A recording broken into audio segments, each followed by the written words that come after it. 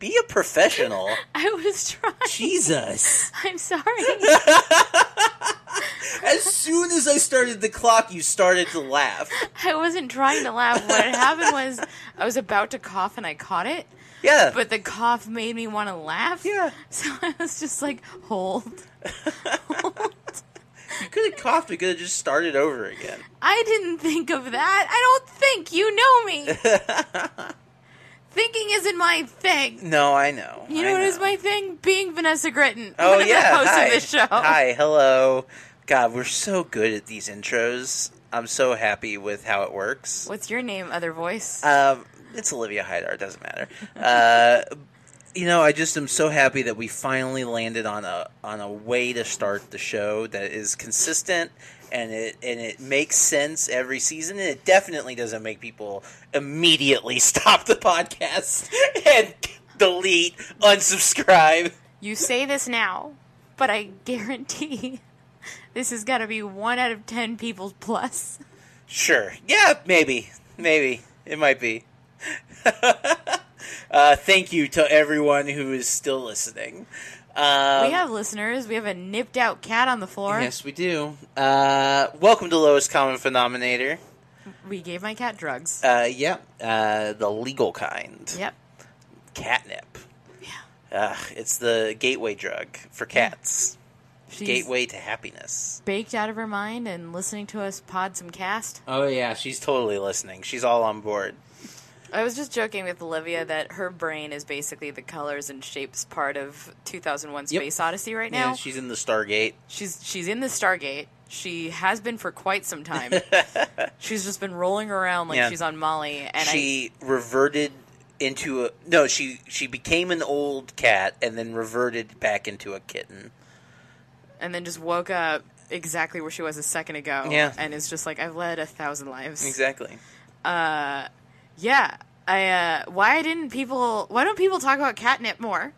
You know, I feel like it used to be a thing. Like, I know cartoons have always been really into catnip. It's a herb you give your pet and it makes them fucked up. You don't have you don't have anything you could put into a goldfish tank and have him fucking Jones for something. Yeah. I mean, maybe. I don't know. Have No you one's gotten a ever goldfish asked. high?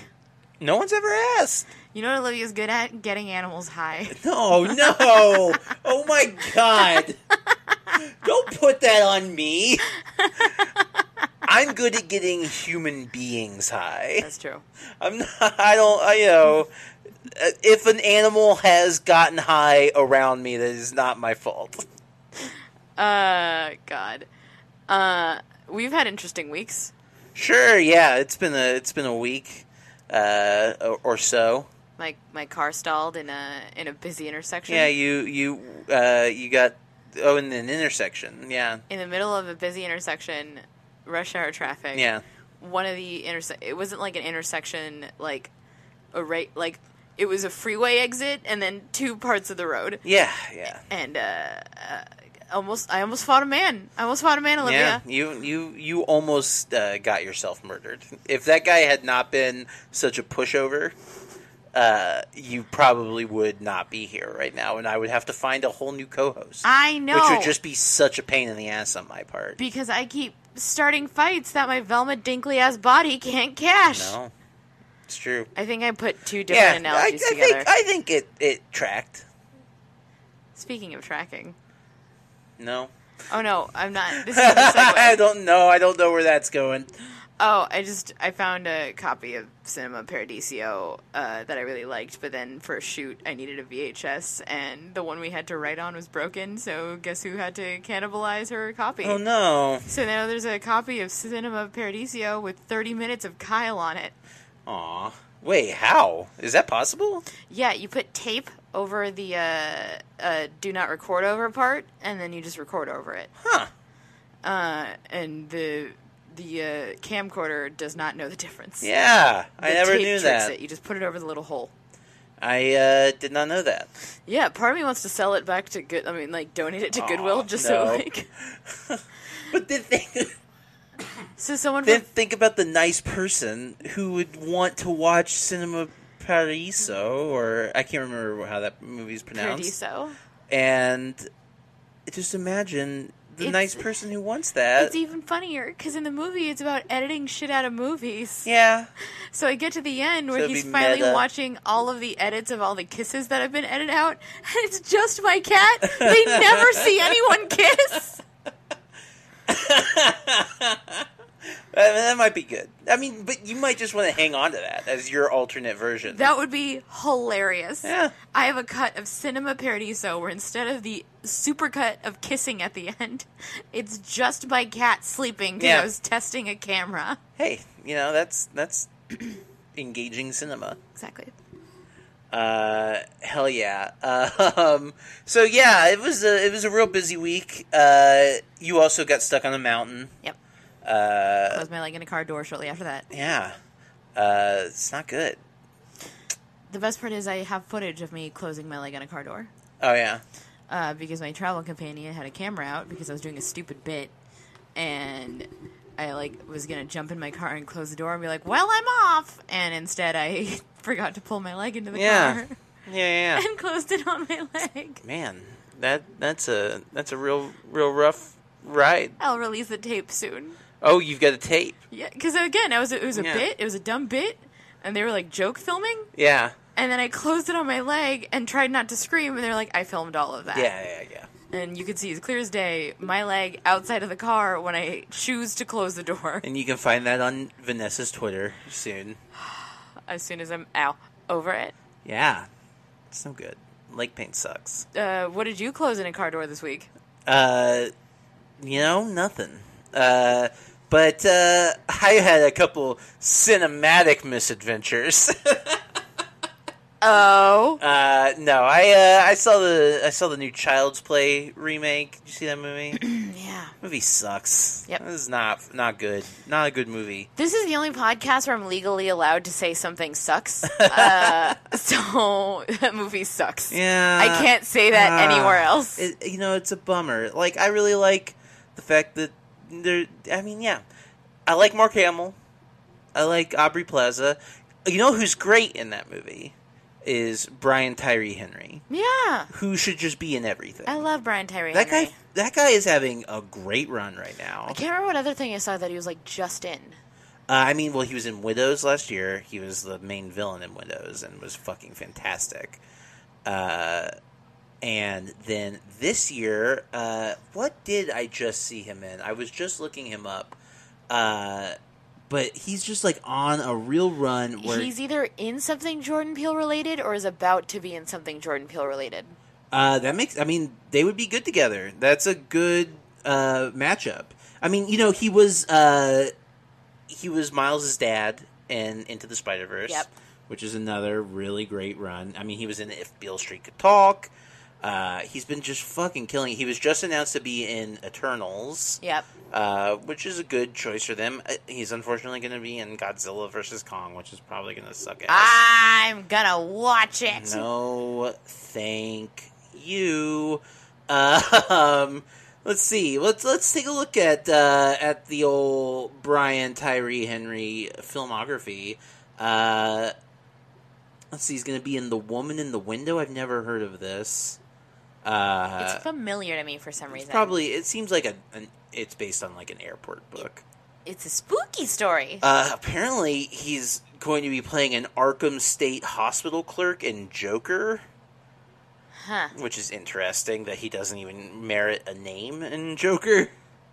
But he's very good in Child's Play. I couldn't figure out. You might look. I couldn't figure out what you were trying to think of. Man, I remember just seeing it in something. But he is very good in Child's Play, playing a character who would never exist in real life. At one point, they make him say the line, "White guy dead in a watermelon patch. Poetic." And that line is one of the worst lines that I have seen in a major motion picture Yep. in a long time. One of the worst. And he makes it sound like something a person might actually say. Yeah, he sells it. So I think he should just be in everything. I'm into him. I like it. Can I tell you one of the worst lines I've ever heard in my whole life? Of course. So I tried to watch Iron Fist. Oh, God. I'm sorry. And there's a scene where there's a destroyed truck, and Madame Gao and one of her henchmen are looking at it. And he goes, how can one man do this with just his hand? And then Madame Cow goes, maybe not his hand, but his fist. Oh my god! The whole time I'm like sitting here and I'm hoping, please don't be, but his fist. But his fist! That sucks. I am very glad that I did not watch that show. That's a real butter fist. Oh my god. But his fist, though. Okay, well, we've got to end the podcast now. That's it. All right. So it was a nice run. Going to hear what we're going to talk about today. We're just going to end it before we actually even ever talk about Tommy. Yeah. No more podcast. That's it. No more. I'm going to gnaw on my nail this whole podcast. That's great. I'm so excited to witness this. So yeah. What was the other? Oh, and I also saw Spider-Man: Far From Home. Finally, I've been late catching up on. Just this summer has just been bad, honestly, for movies. Not a lot of movies that I have been very interested in seeing. Did you see anything Midsummer? Yeah, I did watch something in the Midsummer called Midsummer, and that movie's great. We've talked about it. I fucking love that movie, but like. That's like one of the better things that I saw this summer. I still haven't seen Far From Home, and I think it's because after Spider-Verse, I was like, I'm yeah, good. I mean, that's a big thing. Spider-Verse happened. Spider-Verse is great, and I didn't like the first Marvel Spider-Man Homecoming. I'm not like I did enjoy Homecoming. I'm not like a giant fan of Tom Holland in general. I think he seems like a nice guy. I don't have anything against him personally. I just am not like a super huge fan of him as an actor. I dig him. Particularly. I dig him, but I get what you mean. It just doesn't. Doesn't work for me in general. I think he does good work. Like, he's just like, yeah, I don't know. It doesn't work for me. But I like Zendaya. She's a blast. She's great. And, yeah, so I didn't like the first one. I haven't really liked his appearances in any of the other Marvel movies. I don't like what they are doing with Spider-Man in the MCU. I think it is very disappointing. And this Far From Home just kind of backed it up. They're just like, they have tied Spider-Man and his entire storyline and all of his character development directly to Iron Man. And that is frustrating to me because I like Spider-Man a lot. Yeah. And I think he can stand just fine on his own. We've proven that it can. Yeah. We don't need him to... it's fun. It's fun to have him interacting with other Marvel characters like he does in the comics. But, we don't need all of his storyline to be tied so directly and so forcefully to... Tony Stark and Iron Man, and it just doesn't work. Well, it's never really made any sense. For me, also, I like him better as a ground level superhero than taking care of world-ending scenarios. I like him as the saving your cat from a tree. Yeah, doesn't really always get to play Spider-Man. Yeah, he fights petty crooks and people who are doing they may dress up in a crazy costume or be a weird monster, but generally they just want to steal shit. Yeah. And be bad. They're not world-ending catastrophes generally. And I will say the element that worked the best for me of Far From Home was definitely I liked Jake Gyllenhaal. I think he gives a really good performance. I love Jake Gyllenhaal. I think Jake Gyllenhaal, again, another guy who's having a really great run.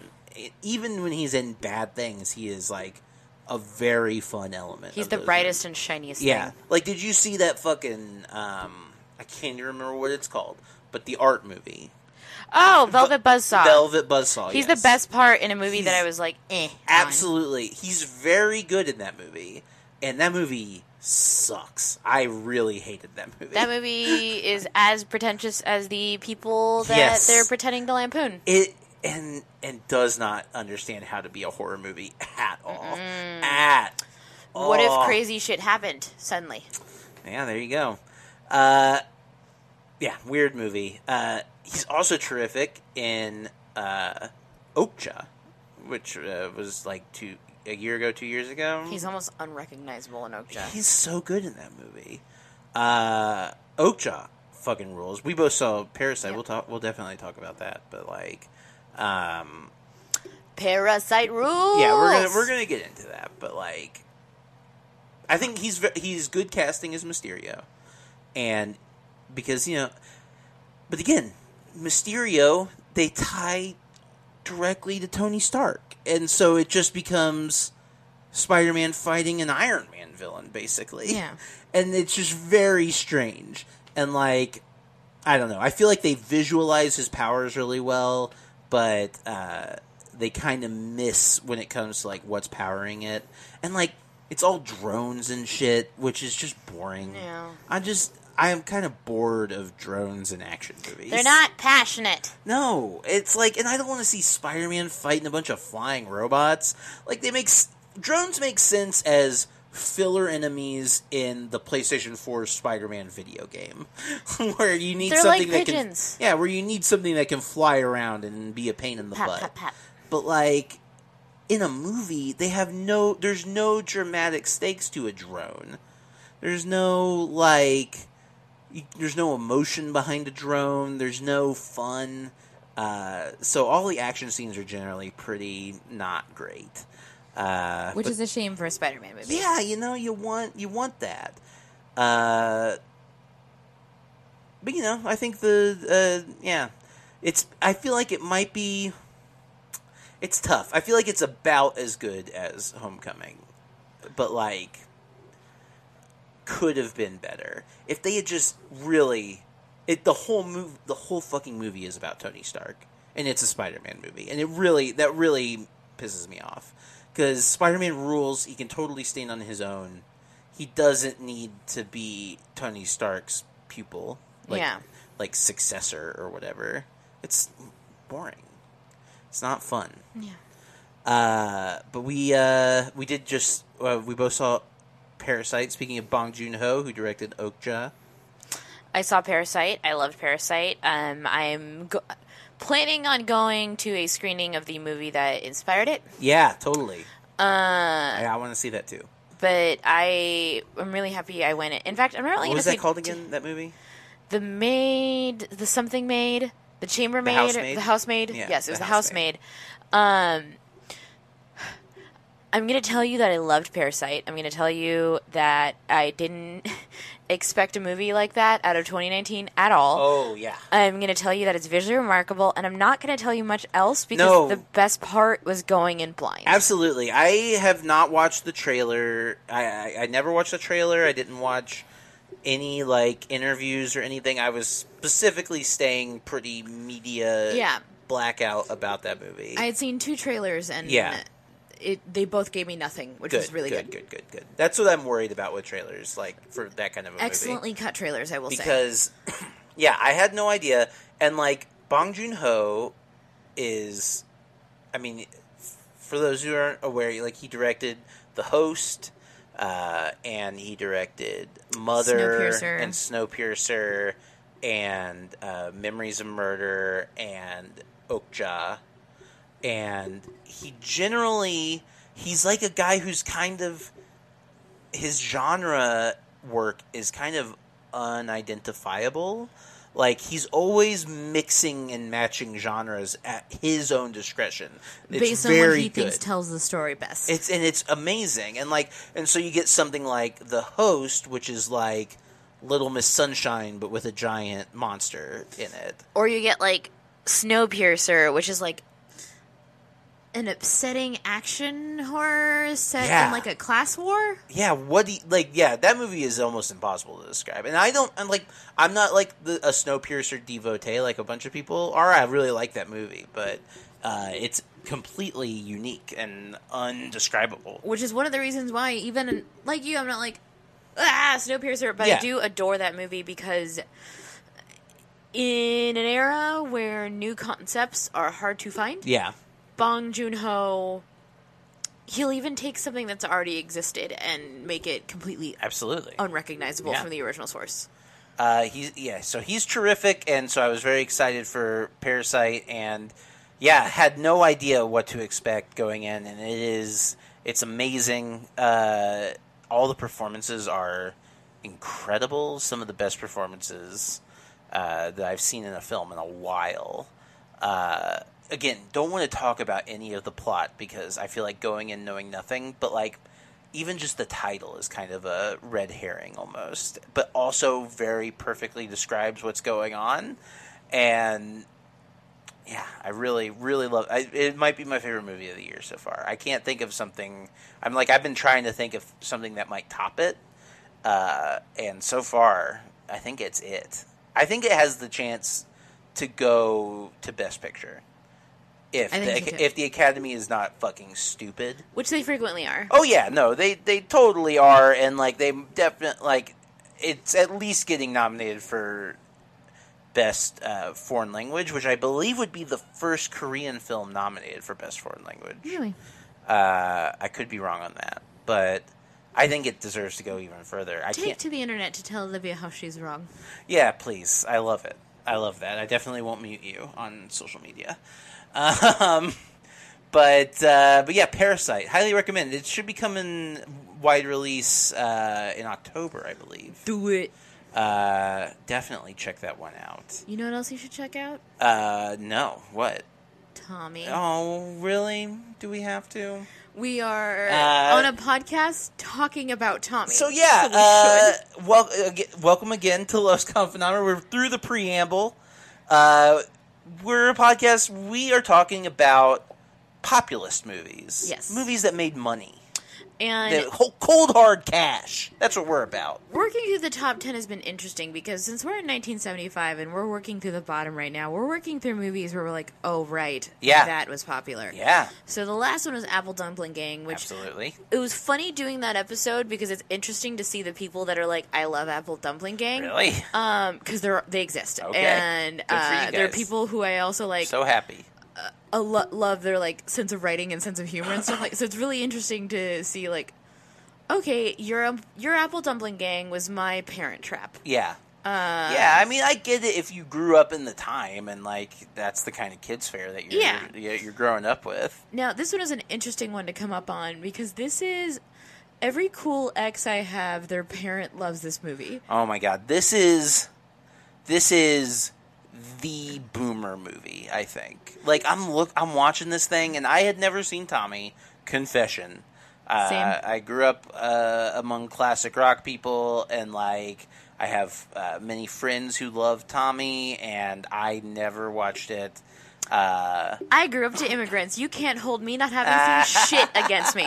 That's why anytime somebody's like, oh, you hadn't seen The Matrix, which finally I have, get off my fucking back, or The Godfather, it's like, English was new to me. I'm catching up. Unfortunately, I grew up in the Midwest, and so, it's not quite as forgiving. But yeah, never seen Tommy, and it is the most boomer fucking movie. It's insane how much of a boomer movie this is. The entire time I was watching this movie, I was like, I know these songs. Yeah. I've heard them. Yeah.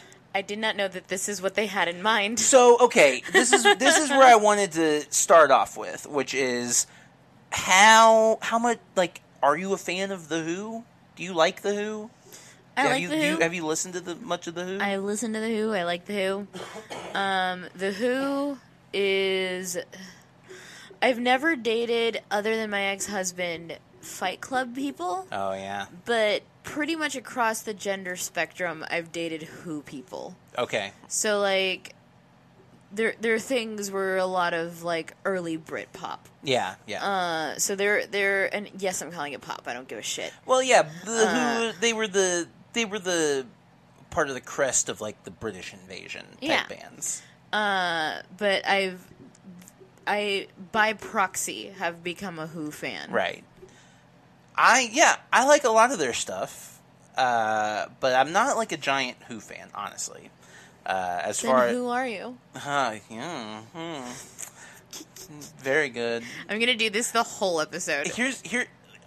right up front, I will say, before we get too much more into The Who, the worst part of this movie is that it doesn't have most of the best Who songs in it. Like, I'm not a big fan of the album Tommy. I don't like most of the songs. It's not their best album. I think it's a little bit too quaint and, like, cute and trying to be clever. The Who is the best when you're aware that Keith Moon is there. Yes, absolutely. The Who is the best when you know that they have a rabid fucking animal at their drums. Absolutely. Anytime where you're just like, oh, they're not as cutesy as I think when they're just fucking feral. When they're just playing a rock song, that's when they rule. Yeah. And Tommy feels like that time that David Bowie did a song about elves. Yeah. Or totally. Gnomes. Don't remember. Doesn't matter. You can hear it giggling the whole time. Oh, yeah. He's singing, and then it just goes in the background. I have that album. It's a Japanese copy. It's not good. Yeah, no. No. I tell you, when it comes to, like, the British invasion rock bands of the 60s, I prefer the Kinks, personally. I love the Kinks. I really love the Kinks. And if the Kinks had made a Tommy, I would totally watch that. I've always been more of like a Kinks Monkeys gal. Yeah, monkeys are fun. They're a barrel of monkeys. Exactly. I'm not gonna stop. I think it's the combination of I'm deliriously tired, I've had a lot of pot, and I've watched Tommy twice in a week. Yeah. And both times watching it, I had several moments where I was like, oh, right, boomers just learned about drugs. It's really, it's very illuminating as far as boomer outlook on they just learned about drugs. A lot of on drugs and culture and change and that sort of thing and like religion. Very weird, but yeah, I've always preferred the Kinks. I like the Kinks a lot. I think they rule. The Who, I like a few Who albums. I like a few songs. Woo-hoo. I don't really like any of their albums straight through. I think I just like some of their songs. I'm very much the same way. I like Who songs. Yeah. And, I enjoyed, like, their Woodstock set. It was very fun. And that's energetic, and it's very Keith Moon energy, where they're just kind of going out and going for it and just rocking out. So it's really funny we watched this movie when we did because two different people completely not aware that I had just watched this had brought up Tommy. Oh, yeah? And it's really interesting to see. The Who fan loved it. Yeah. The non-Who fan kept asking, is there something I was missing? Yeah. And I was like, yeah, liking The Who. Yeah. That's a very important part of it. That's the main thing. Because outside of it, the plot is weird, I will say. It's weird, that's and I how don't really know usually, how it clicks together. Yeah, I think mostly just describe it as fucking weird nonsense. I felt myself asking a lot of the time, what are you guys trying to say? Oh, yes, absolutely. You mean constantly, nonstop throughout the film? I'm now... What is the meaning of this? 2 watches in. And keep this in mind. When I say I don't like a movie, or if I have it... It's not because I, watched it and I have to watch it and I was on my phone the fucking whole time. I will watch it more than once. Yeah. I have watched Nymphomaniac twice. Oh, That's Jesus. nearly a day's worth of my life. That is like a 6-hour movie. I watched it twice to see if I really didn't like it. Oh. So if I'm saying I don't like it, I gave it a shot. You know how I knew that I wasn't going to like Nymphomaniac?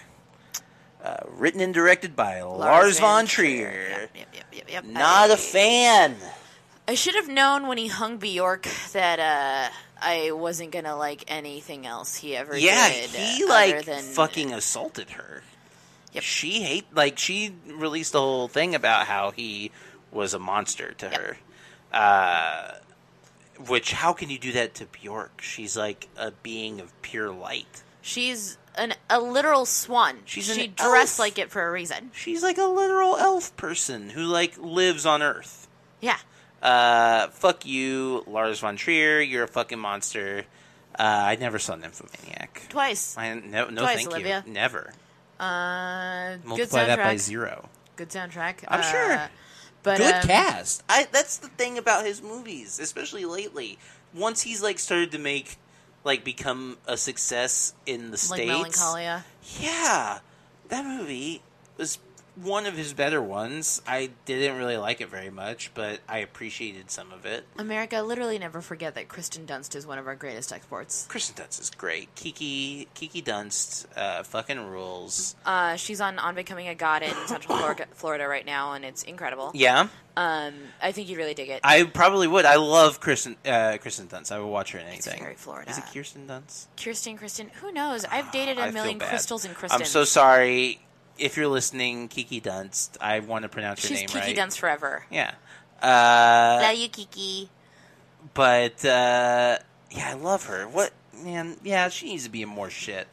I tell ya. She was amazing in, it came out around the same time as Bridesmaids, Bachelorette. Oh, yeah. But it doesn't feel like I did not Bridesmaids. watch that. It's one of my favorite movies. Yeah?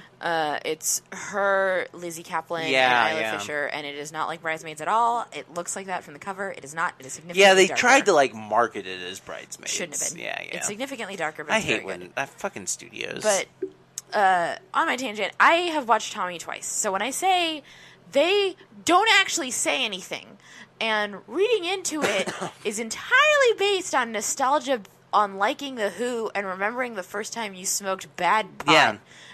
And this is a movie for people who have positive memories about the 50s. That's the target audience for Tommy. People who look back at post-war era and were like, those were the days. There's a lot of people in my life who I love dearly. But yes, they're all white, and when they reminisce about, nostalgia stuff, and they talk about, how great certain eras were, here's the thing. There is no greater internal conflict than someone who's made their career on nostalgia and pop culture, but also being a person of color that is fully aware of what those eras used to be, but I also love what those era gave, but there's also such a conflict in my head. So anytime I say, I love the 90s, know that my insides are at war. Yeah. I'm on the record as nostalgia's a drug, a terrible, terrible poison that rots us from the inside out. But it's also my career. Hire me. Yeah, you're great at it. I am I would literally die. But there's a lot of times where people are like, oh man, that was the best era for da-da-da. And I'm like, well, I couldn't vote. But yeah, I mean, that's nostalgia. It's always such just a conflict. Yeah. And this is a nostalgia fucking movie, front to back. It really is. And again, I love nostalgia. I'm conflicted with nostalgia, but I'm also very easy mark. And even then, I love Elton John, and that wasn't enough. Yeah. And mostly the reason for that being is, I'll give you an example of a movie it's music, it's nostalgia, it's over-the-top camp, but it knows what it's saying, and that's why it lands with me. And it's Phantom of the Paradise. Totally, yeah. It's a movie that stars and is composed by Paul Williams. It's a De Palma movie. I still need to borrow that, by the way. I will happily lend it to you. It's over-the-top, but it's also... It plays with nostalgia in a way that also, looks towards the future and the past all at once. Totally. And knows exactly what it's trying to say. Yeah. And it's a banger of a song after a banger of a song, but it doesn't hinge on just having good music. The stuff in between is good. And so it's not like Tommy isn't my jam. I've seen movies like Tommy that do it well. Well, and I think the thing that really needs to be clarified as we begin our discussion about Tommy is that this thing is if for those who haven't seen it, there is this is all Who music straight throughout. There is no dialogue. It is a full-on opera. Yep. Straight throughout, like a rock opera. And not gonna lie, not a big fan of rock operas in general. Not a big fan of concept albums in general. I love concept albums. I like That's the thing. some. I don't really like a lot of rock operas, but I love concept albums. Yeah. The Defamation of Strickland Banks, one of my favorite albums. Yeah. It's pure concept album from beginning to end. There are some that I like. There are concept albums that I do enjoy, but I think the problem Tommy is the kind of concept album that epitomizes all of the problems with concept albums as a concept. Yeah. Which is, it's got these songs that are all plot. And all it is people, like, all the lyrics are just people's thoughts and like speaking out what they're doing or what they're seeing. And those make for very boring songs. Yeah. And those are always the worst songs on the concept album, and they drag the whole thing down. And when a concept album doesn't do that, then I enjoy it. Defamation of Strickland Banks' Prayin' is a track where it talks about what it is, but it sounds like a prayer the whole time. Yeah. So it fits in the universe, and that's what I like. Totally. I like when a concept album knows what universe it lives in. Yeah. So it'll either sound like a song someone could be listening to you, or if it sounds like it's coming from the character, it sounds like the character. Right. And I know, who am I to be sticking it to the Who? Ugh. I'm high and I'm a little bit sick. Sure. We also are just on our podcast. Also, we can talk about whatever the fuck we want. Oh, I know. Just explaining why I'm just, like, especially combative today. Because I am. I'm a little more... It's okay. I am extra combative today. You got some stuff on your mind. I got some stuff. Anyways... That is the theme noise of our podcast. Yep, that is it.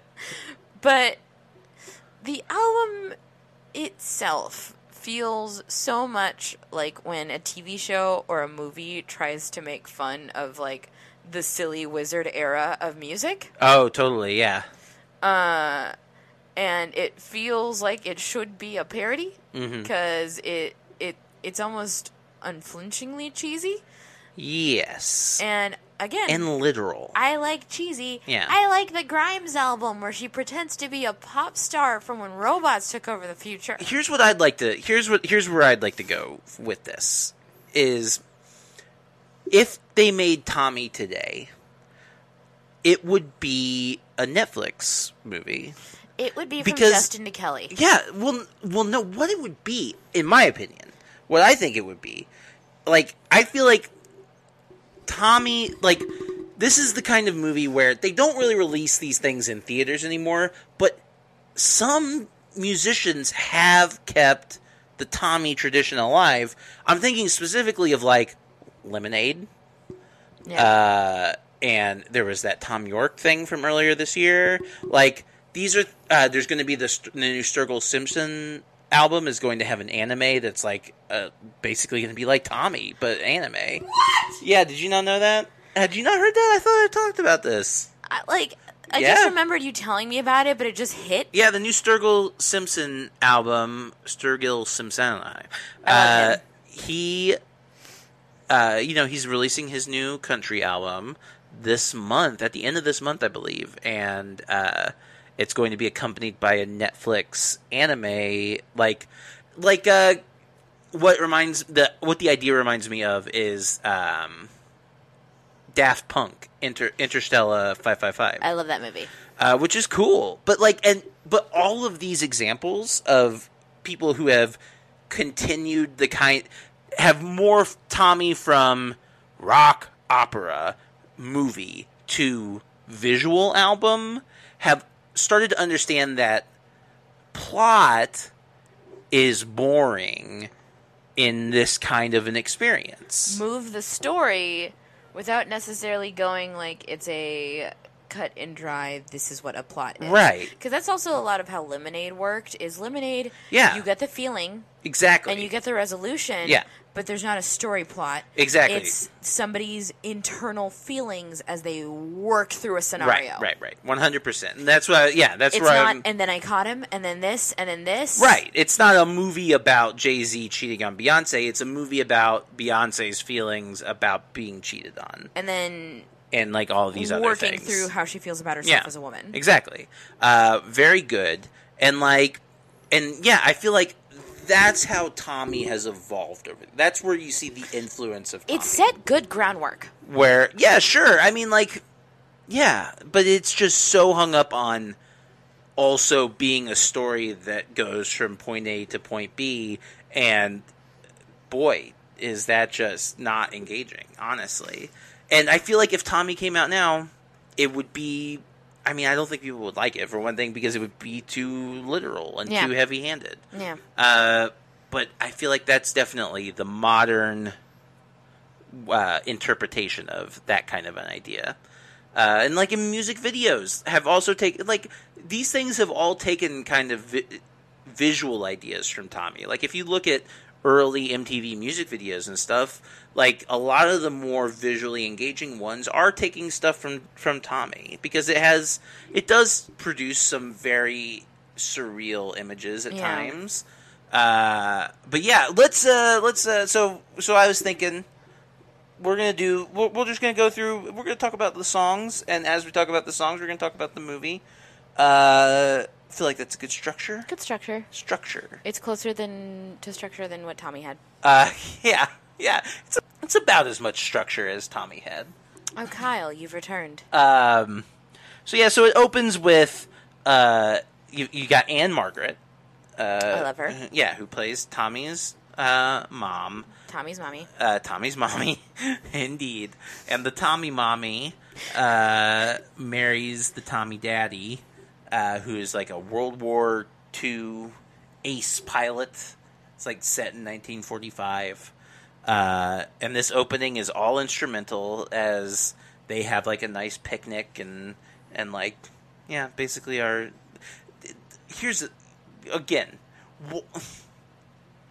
I guess I understand the point of making the story cover what it covers, but like the idea of it is that it's literally covering this dude's entire fucking life.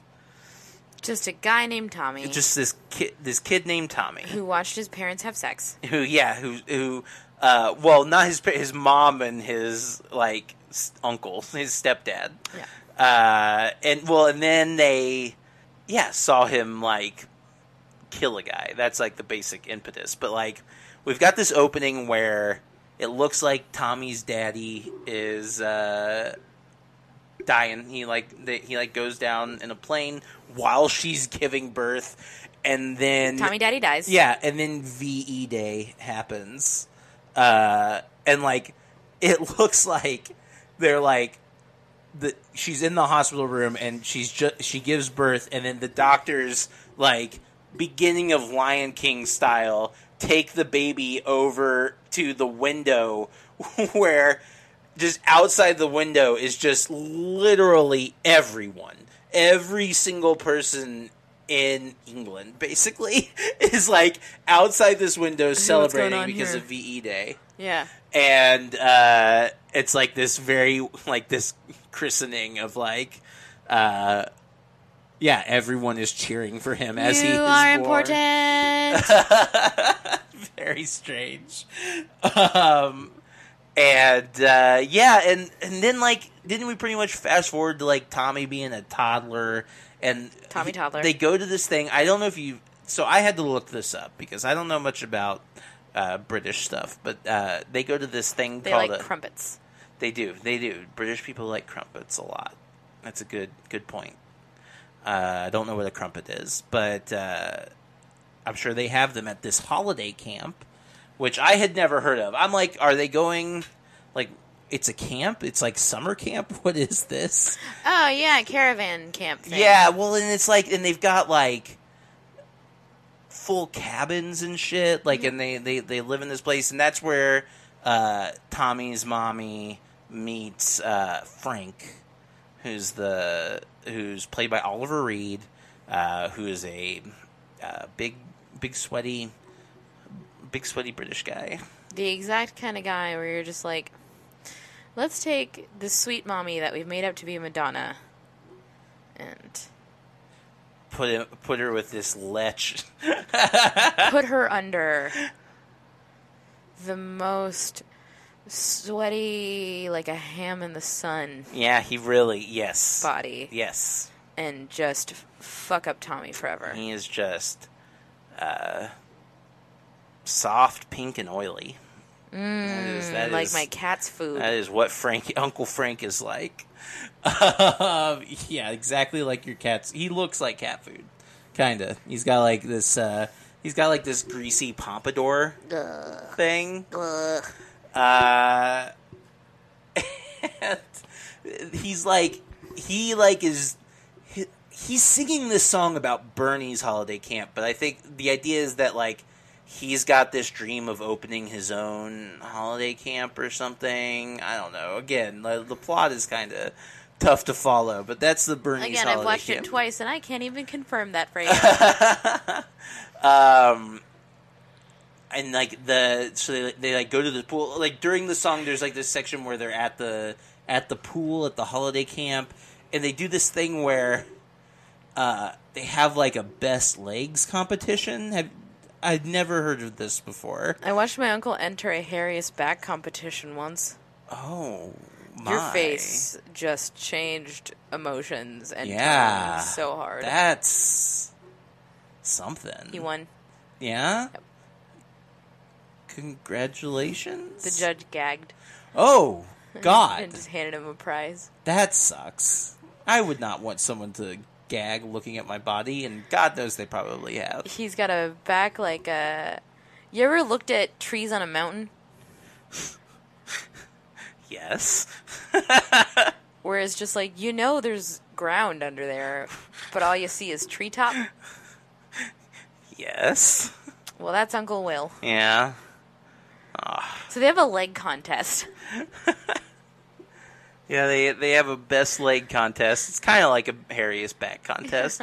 I don't know if it's actually the same. Well, because so what they do is they line up all these women, and then they put like these two people hold like a big barrier in front of them to where they can so the audience can only see their legs. So I guess you have to be an objective judge. Can't think about the body. Who's got the best gams? Look, this thing happens in like 5 seconds, but like it really stuck with me. Where I'm like, this is bizarre. I've never heard of this. The 50s were a depraved time. Seems bad. Y'all just wanted to fuck. Yeah, it's like very horny. But you wanted to feel bad about it. Yeah. Oh boy. Yeah, that British Puritanism. I'm sorry I've nutted. Is that your impression of a British guy? Oh, so terribly sorry. I seem to have ejaculated all over your bosom. I'm so sorry. I'm so sorry. So sorry. That's England in the 60s. Yeah, the O face is so sorry. Oh, so sorry. No, I've made a mess. Oh no. I love England. Sorry guys. Just kidding. We're terrible. Look, our majority American. fan base is Australia and New Zealand, so if I gotta pick a side. Yeah, I picked New Zealand. Yep. I'm an American. I can't help it. I'm boorish. I don't like it. I would rather not be. So yeah, what happens next in Tommy? So then that's when I believe, that's when, so they're like about to start fucking. Like Uncle Frank is like taking off his clothes while they're singing into the mirror. And again, this whole time, I want to be clear, the characters are singing. It's not like they're... that's another difference between... It's not like the Who is singing Yeah, it. that's a big difference between Tommy and like a visual album from today. Is it's not just the Who music and then people are acting things. It's like literally Anne Margaret is like singing these songs, and Oliver Reed is singing these songs, and he's they've got good voices. But it's kind of weird. Like you're missing out on like one of the big elements of like the Who. What makes the Who and like who they are? I can't believe it's only 40 minutes in and we've made our first joke about Who and the Who. Roger Daltrey comes in later in the movie, and that's when they kind of start sounding more like altogether Who songs, but he's also kind of mute for like half the movie. He also looks 1,000 years old. he's a weird look. The 50s and the 60s. We're gonna get to Roger Daltrey, but like he fucking looks like a Steve Coogan character. He's a weird looking guy, but like that's kind of how so many of like the rock and roll sex symbols were in like the 60s and 70s.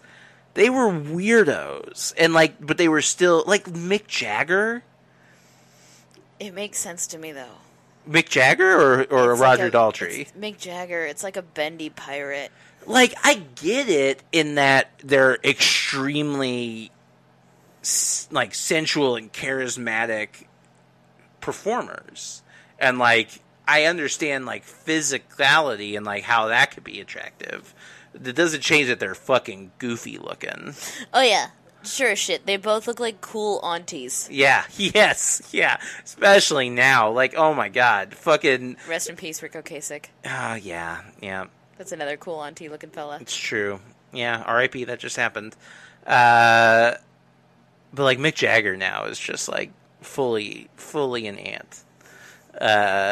He's the aunt that like shows up and is just kind of like, all right, so I know they make birth control pills, but I just really like my diaphragm. Also, can I say here, and this will relate to a little bit later in the movie, but this is not meant as a negative thing against either of these people. But speaking of rock stars and aunts, I have an aunt who literally, a great aunt, I think actually great aunt. She's old. She's an old lady, but looks pretty young. But she looks so much like Elton John. And like every time I see Elton John, I just think about my Aunt Peggy. And I'm like, she's like a little Georgian lady. She's a little southern lady. She's great. I love her to death. She's amazing. But every time, especially old Elton John, once I see a picture of like older Elton John, it's like spitting image. Love you, Peggy. Peggy rules. She's so great. Like, that's a great name. One of the most resilient people. So she's my great grandmother's sister. Here's a little side tangent about this side of my family.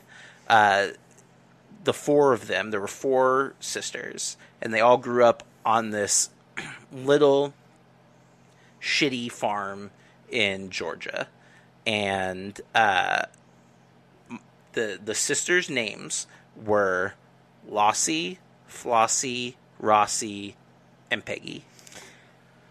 This is a nursery rhyme. Yes, absolutely.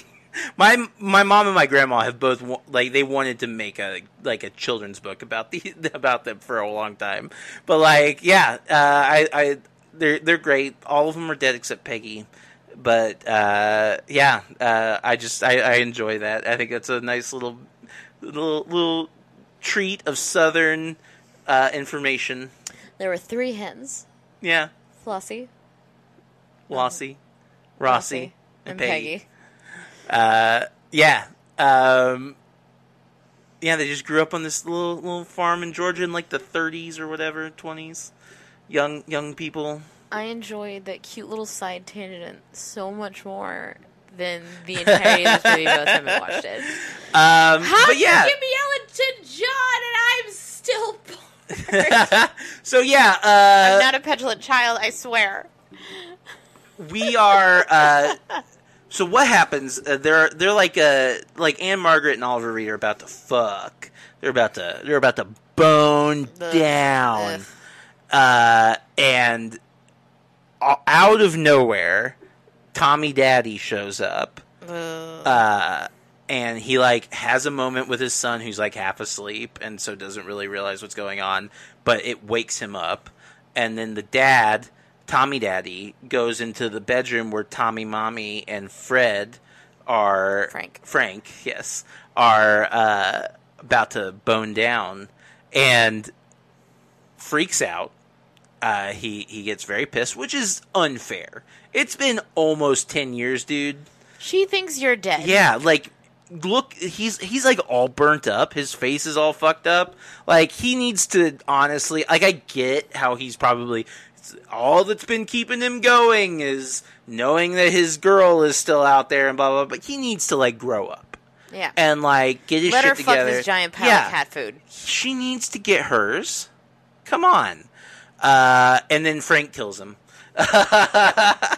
And Tommy sees Frank kill him, and Margaret, and Oliver Reed, who in this scene in particular, but it's in a lot of this movie also, look like they are on the most cocaine, which we've talked about in the past, and like I thought we'd seen the most cocaine, but holy shit.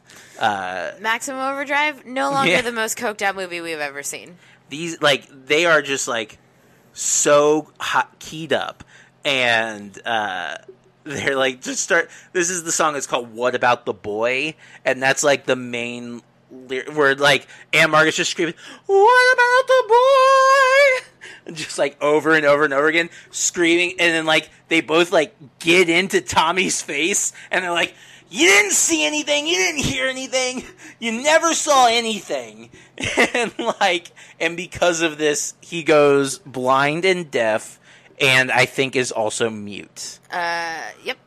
And, and then there's a big montage where they, like, take this little blind, deaf, mute kid to, like, a carnival and are trying to, like, snap him out of it. They take him to all sorts of, like... The original child therapist. Yes, yeah. The carnival. We took him to a carnival and he's still acting weird. What's wrong with this kid? He goes, like, the little kid, like, goes on this fucking psychedelic trip and, like, is, like, totally in his head just imagining his mom and stepdad killing his dad. And then finally, like, there's this whole montage, and then, like, and it's still the fucking, this song playing the whole time. It's just, like, noodle, noodle, noodle, noodle, noodle, noodle, noodle, noodle. And apparent, like, you get the idea that, like, they are just constantly trying new ways to, like, make this kid not blind and deaf anymore. Figure out what's going on with him. Say something, Tommy. And he grows up, and he becomes Roger Daltrey. Who, again, looks like a Steve Coogan character. And it's the consequence of watching your mother fuck. You become Roger Daltrey. Yes, exactly. That's what happens, kids. That's why you stay out of the bedroom when you hear weird noises. There's going to be a lot of moms calling this podcast like, why are my kids running in to watch me nut? And we're like, why are your kids listening to our podcast? Yeah, for real. They shouldn't be. This isn't for kids. Kids would find this so interminably boring. Yeah. But yeah, and they take him to, like, a cult. Some weird cult that worships Marilyn Monroe. More like Hollywood. Yeah. I don't understand what the point of this is. There's nothing. This is where it really begins the whole, like, There is no point to any of this. What is the point of this imagery? So they're worshiping Marilyn Monroe, and, like, the song is, like, this is one of the few songs, this one is sung by Pete Townsend. This is one of the few areas where, like, the Who actually appear in the movie. And they get to be the Who. Yeah, and so you get, like, a little bit of Keith Moon, which is good. He's always engaged. Keith! Whenever he's on screen, it's great. And Pete Townsend, again, another weird-looking guy. That guy, the schnoz on that guy is incredible. Yum. It's like... I love me a nose. He's a fucking... It's a beak, man. It's fucking wild. If you look like wild. A toucan, I want to ride you into the sunset. He's got his face is like all nose. Hell yeah. It leads into his forehead and, like, the back of his head. He looks like Ganon. Again. From Legend of Zelda. All of the men, women, and everyone in between I have ever loved look like Milhouse. Hey, yeah, no, I'm a fan of I'm a big schnoz fan. I'm a big Streisand like bitch, him. so I like a face to be mostly nose. And, like, Jennifer Grey. God, I miss old Jennifer Grey. So hot. So hot. Want to touch the hiney. But yeah, so they're at this fucking weird... I honestly don't understand... This is one of the scenes where I'm just like, I don't understand what this is. I don't understand what the point of this is. None of this makes any sense. why are they worshiping Marilyn Monroe? They brought, like, I get the idea that it's like they're faith healers. Like, that makes sense. But then it's the Marilyn Monroe aspect where I'm like, but that doesn't seem... Because some coked out writer was like, this is going to be a commentary on something. And Yeah, somebody was like, on what? They worship celebrity And or then somebody's something. like, what's it a commentary on? And they're like, I don't know, just put it in. And then they did more coke. Yes, basically. And so, yeah, so that doesn't work, obviously, because it's fucking nonsense. Yeah. And then, that's where you get one of the absolute most fucking bonkers scenes of the movie, which is Frank takes him to a sex worker, I think, is what she's supposed to be. Yeah, she's a sex worker. Tina Turner. Supposed to help snap him out of it. Yeah.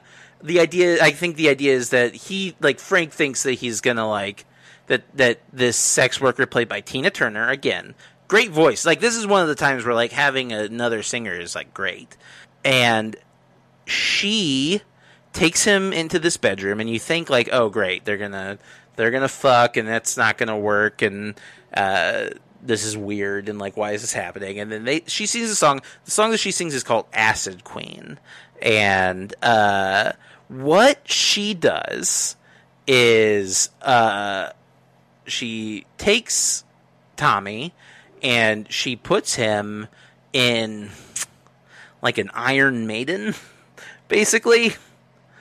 This, like, giant metal suit that closes, and it's got all of these needles inside of it that are connected to these syringes, and she closes this thing on him, which I'm assuming puts the needles into his body. Yep. Which seems painful and frightening for a person who is blind and deaf. Suddenly, from all directions, from everywhere, I am in pain. And then she, like, this red liquid fills up the tubes all around the outside of this Iron Maiden, and then fills up the syringes, and then the syringes inject him with this glowing red fluid, which I'm guessing is supposed to be acid. The song is called Acid Queen. Yeah. And then he goes on a kind of psychedelic trip while she is having a complete manic episode outside.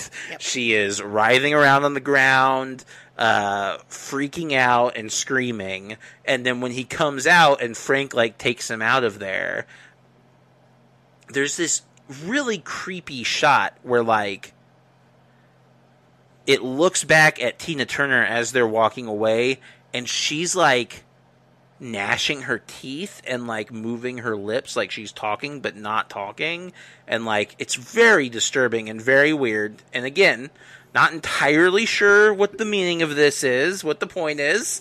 Sex is cool. Yeah, I think that's literally, it's just like, fucking wild, man. She lives on the edge. She's like an outsider. She's not even peddling sex. She's peddling experiences. She'll expand your mind.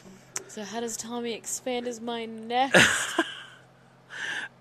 So yeah, then it goes to a sequence. Again, this is where I'm like, what? Why is this the story of the concept album? Like, up until this point, I'm like, okay, I guess I understand what we're doing. We're setting up this boy's life. We're showing why he's become blind and deaf. And then we're showing how he's trying to fix that. And then there's, like, this montage where it's two separate songs, like, back to back, that are all from the perspective of various babysitters and family members that he is put in the care of, who are fucking lunatics. Absolute fucking maniacs. Like, and you're just like, why are we watching this? This doesn't make, of all the stuff, like, this should be cut, I feel like. This should not be in the movie. The movie is almost 2 hours long, and it doesn't need to be Pretty in much here. everything in between Acid Trip all the way up to Pinball Wizard should be cut. Basically. Like, this whole section is just, like, building up to the pinball section. But, like, it starts off with, like, this guy who's, like, singing a very nice song, and he's da-la, da-da, and like, seeming very nice, but, like, looks like a punk, and then is, like, forcing him to do terrible things. He's, like, making him, like, hurting him and, like, putting him in pain and, like, doing terrible things to him, and I guess they get rid of him. It's not really understood whether the Anne Margaret and Oliver Reed are, like, getting rid of him, or whether it's just like, oh, now we're moving on to the next guy. And the next guy is one of the most depraved movie characters that I've seen in a long time, where his song, the main chorus, I guess if you could call it, of his song is breaking into an atonal diddle around the house, diddle around the house. Like, he's just, like, screaming that at, like, random intervals. And he's just, like, a fucking gross guy. And he's, like, just doing weird sex stuff all over the place. And you're like, what is this? Weird sex. Huh?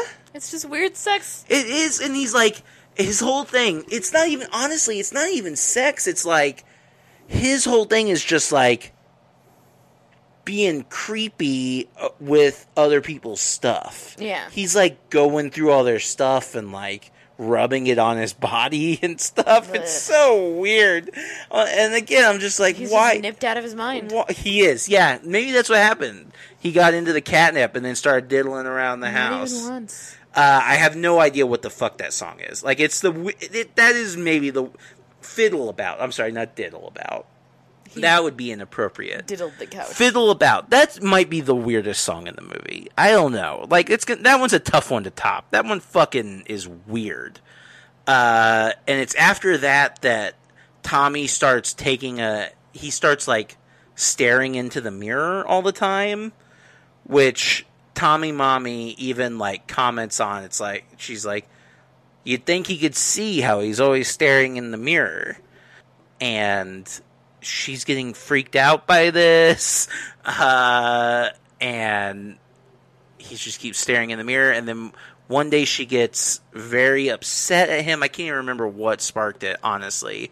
And she, like, throws him into the mirror, which he goes through then.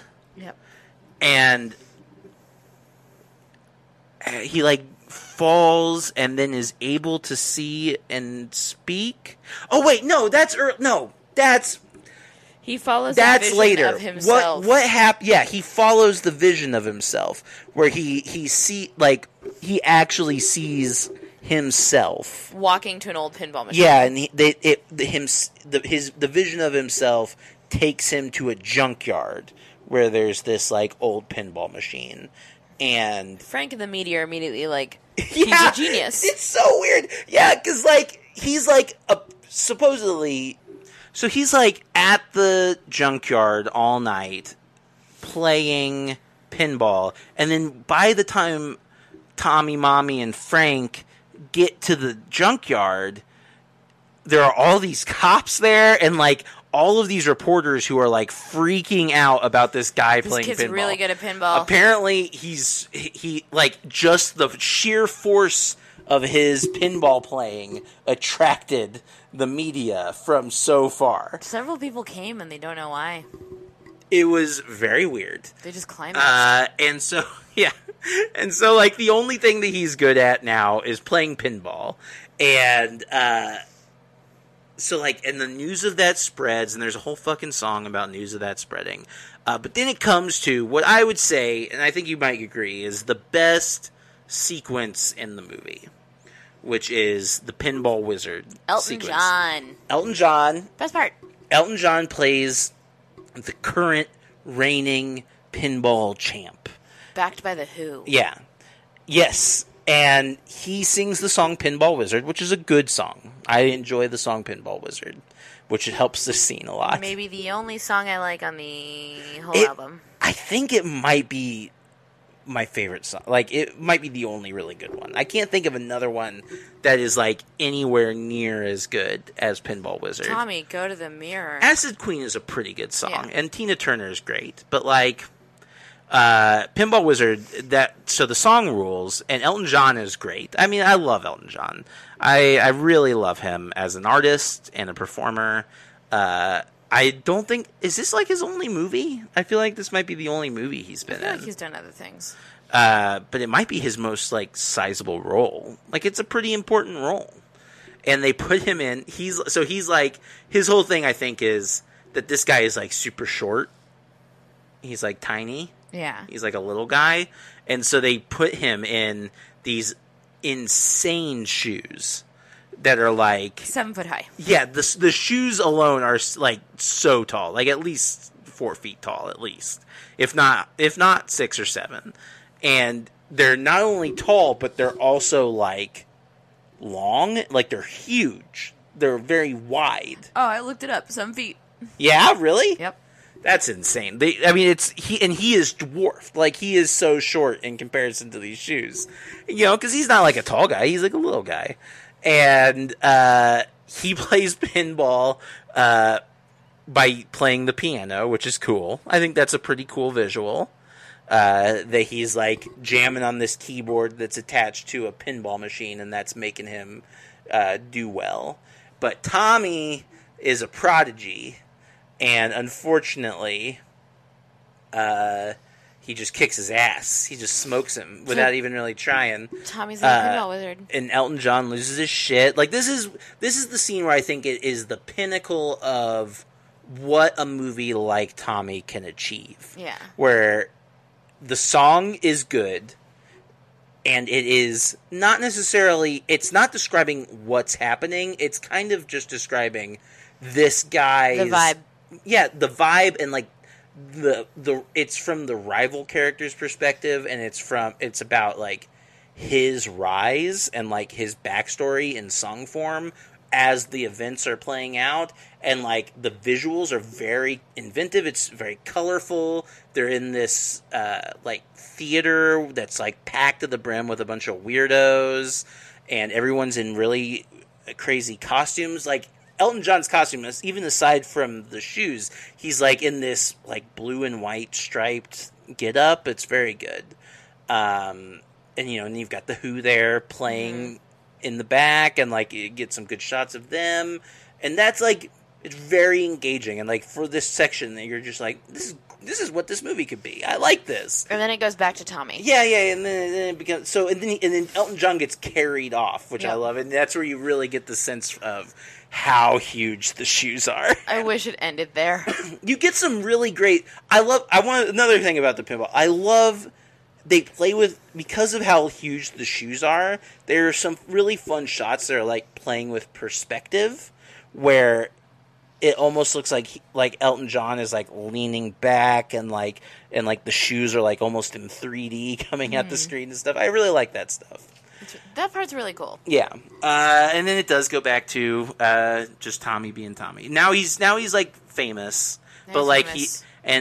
he's rich, and they move into this, like, insane all white house. And of course now they're just... like, we can see a specialist. Yes. Okay, yeah. And this is the other scene that I think is, like, redemptive and just, like, makes this thing worth watching. Yeah. Because they go to see the specialist, and the specialist is played by Jack Nicholson. With surprisingly good pipes. Who sings. And this is the only movie he ever sings in. And he sings really well. I was extremely shocked by his singing voice. Because, you know, Jack Nicholson, first of all, great actor. We're going to be talking about him later in this miniseries. I'm very excited about that. And he's a great actor. He's got an amazing... I mean, he's got... Especially at this time. This is, like, peak Nicholson, I think. Like, where he is just fucking hot. just... Young Jack can fucking get it. He is a total smoke show. And he has this... his voice, I think, is one of his most incredible features. Like, he's got this, like... It's like raspy, but it's cool. But it's got, like, that, like, Christian Slater. Yeah. Christian Slater, absolutely. Christian Slater ripped off his whole thing from Jack Nicholson. And then, like... His singing voice, though, is gorgeous. It's like, it's high. Like, he's got a high singing voice. And it's clear and smooth. And, like, it's really very nice. Song kind of sucks. The song is not very good. No. It's kind of boring. It's not a very fun song. But it is really interesting to see Jack Nicholson sing. That's just, it's fun. Yeah. I don't know why he's in the movie. You think he just liked The Who? I think he just liked The Who. A lot of actors in this movie, I'm like, you just like The Who. I feel like that's the case for a lot of the people. Definitely. And, like Tina Turner, probably. Yeah, because, like, after he sees a specialist, we have a fun reveal. Of, Tommy not actually being... Oh, yeah. Well, that's when the whole mirror thing happens, where...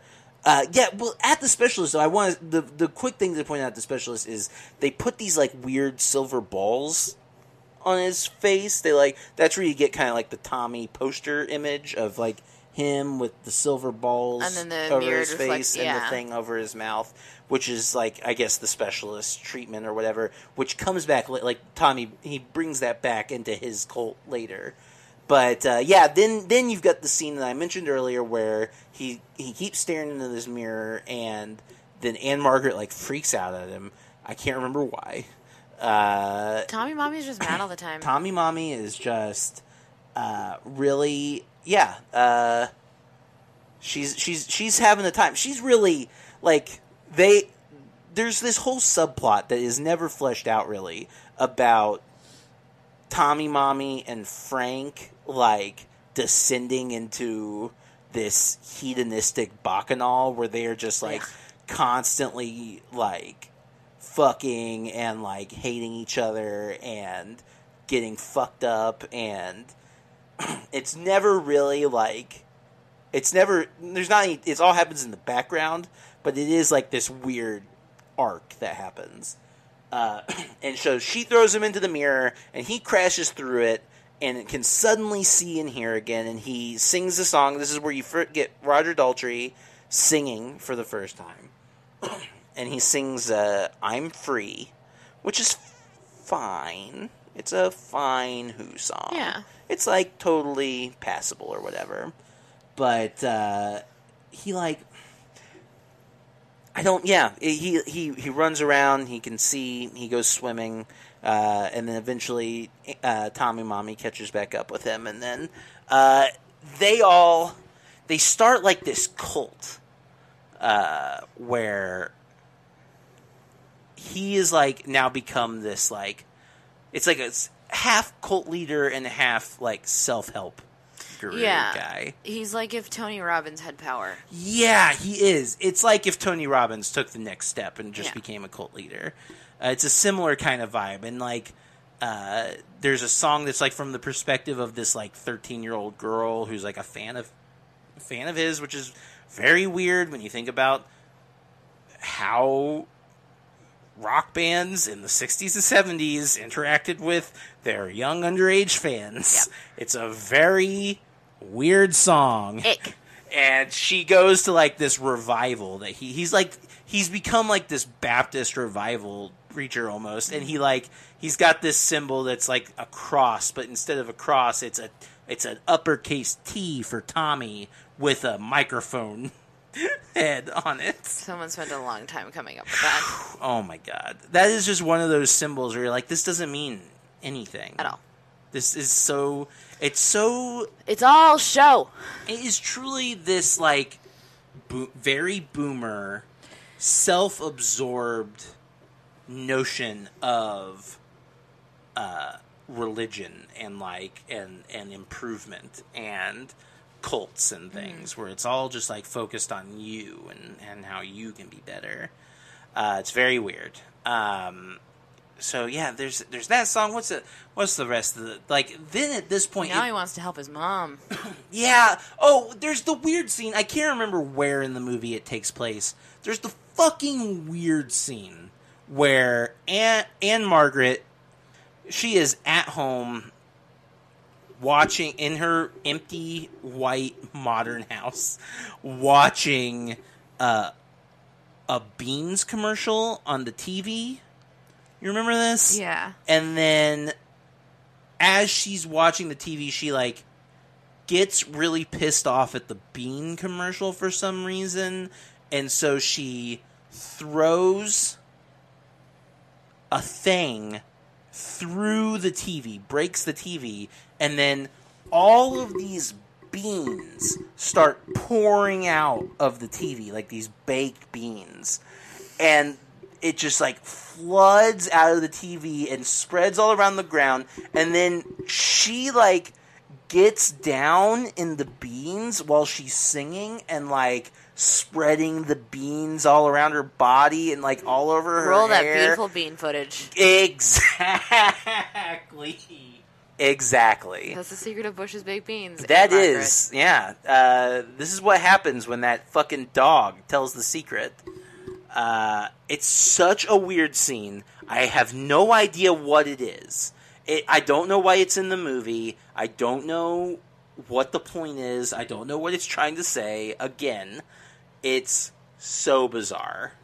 And he decides, now I want to transform the world. Yeah, so while that's happening, yeah, he goes from like this Baptist revival thing to like just a full-on cult leader. He starts his own holiday camp, coming full... Like, I think the idea is... I think they've got this very loose full circle idea, because the ending kind of mirrors the beginning a little bit, where, it goes to the holiday camp, and that's where, like, he brings all of his followers, and they just kind of lose faith in him. They're like, teach us something useful. Yeah, and he's like, and his big idea is that he has, where like he's trying to reach them, and he decides, what I'm going to do to make you guys see what I'm trying to do here is, I'm going to blind you and make you deaf and mute. And so he puts the weird silver balls and like headphones from the specialist's office on all the people. And this causes them to revolt and riot. Just absolutely riot. Kill Tommy Mommy. They kill Tommy Mommy and Frank. And then Tommy runs off. And this is like the big climactic song. I can't even remember what the name of the song is. Oh yeah, that's when We're Not Gonna Take It happens, which is a very famous Who song. And then he runs off, and he runs back to the place from the opening of the movie where Tommy Mommy and Tommy Daddy were having a picnic, and he runs up there and watches the sun, and then that's kind of how the movie ends. And then for centuries, people were like, yeah, man, I get it. Yeah, it's so deep, man. I mean, that has to be why it made so much money. Because again, we're talking, this is the number 9 highest grossing film in 1975. It was attached to one of the biggest bands of all time at their peak. Yes, absolutely. It had a lot of stars. Sure. And at their cinematic peaks. Yes, and I believe Tommy was a very good selling album. It was a really well-selling album. And again, I joke about like, oh, they just discovered drugs, but also this is when, I don't want to say we became more lax about drugs, but when it started to become more recreational based. Yeah, the late 60s, early mid-70s, definitely. Like, I feel like that's one of the big things that they're known for, is like this widening of drug use and acceptance and that sort of thing. But yeah, it's just really weird. I'm watching this movie, and I'm just left with like, I don't know don't know what I'm supposed to feel about this. Am I just supposed to feel blown away by how great of an artistic achievement it is? Because at the time, yes, big fail on that part. I liked a lot. I like the pinball sequence is very good and that sort of thing. But I thought the costuming was great. There's a lot of interesting visuals, and it set a lot of like important groundwork for the future of like music and films. Yeah, it's just I am not the audience for this movie. No, absolutely not. I am not either. Which is why I'm very excited, not just about our next movie, but the movie after that. Oh yeah, I am the audience. Totally, and again, that's what's so great about a lot of the things we're covering is it is really running the gamut of all the different types of things. Roger Ebert really liked the movie. He liked the Lake House too, so he can suck it. Yeah, but he's also a great guy. Okay, he's also a great guy. Maybe I say he can suck it. Famous film critic. Maybe one of my favorite film critics of all time. If not, just go read his review for Brokeback Mountain, and it's one of the most beautifully written absolutely reading criticisms. Reading old Ebert reviews is a very rewarding way to pass the time. Yeah. Even the stuff that he dislikes that I adore, it's funny to see why he doesn't like it. Yes. And he really liked Anne Margaret. Called her Simply Great as Tommy Mommy. And then, of course, he loved the pinball sequence.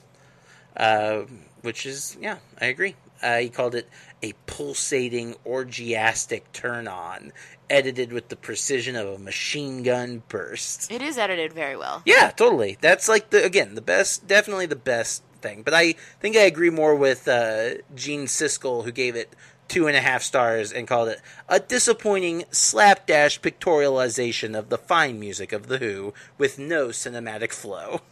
Siskel, even though I love Ebert's writing more, you and I vibe. I get it. I don't know. But you know who is a big fan of the movie Tommy? And there's mention of this. This is my favorite review of the movie. Ghostface. Close. Old Dirty Bastard. Yes. Tommy was a great film, said Old Dirty Bastard. A blind, deaf kid who could play pinball. What a very great idea.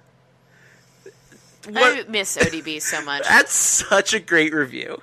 I truly love that. A blind, deaf kid who could play pinball. What a very great idea. I love you, ODB.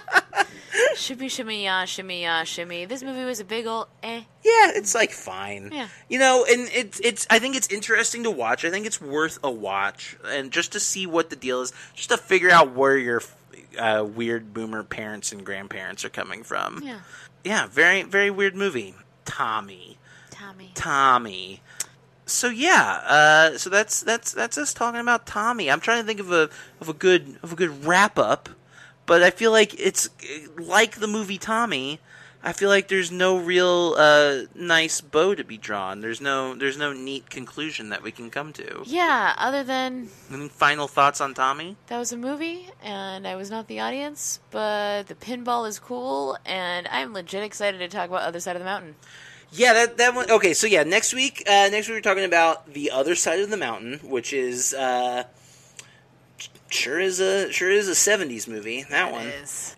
And yeah, so please, if you want to watch it, check it out. I don't know necessarily that how much it's worth a $4 rental, but if you decide that it is, then maybe you'd watch it. I think Tommy's a little bit more worth watching. Yeah. If you have to choose between one. Especially if you want to watch one with friends. Yeah. I think Tommy's more fun to watch and comment on than Other Side of the Mountain will be. Definitely. And if you get like if you are a person who partakes in drugs recreationally, then you might get a kick out of it. So yeah. I guess that's it. Where can the people find you, Vanessa? You can find me at Nest. I'm sorry, I'm menstruating. You can find me on @NessGritton okay. on all forms of social media and VanessaGritton.com. Every Thursday, you can also find me on El Rey Nation on El Rey Network. I know I just talked about my period and junk, but I'm much funnier there. No, I'm funnier here, actually, because I can say fuck here. Hey. I'm funny on both. You're funny. She says with the shovel deep in her hands. Yeah, both pieces of media I dearly, dearly love. Please send coffee help. Hell yeah. And you can find me on Twitter at Hi There Hydar.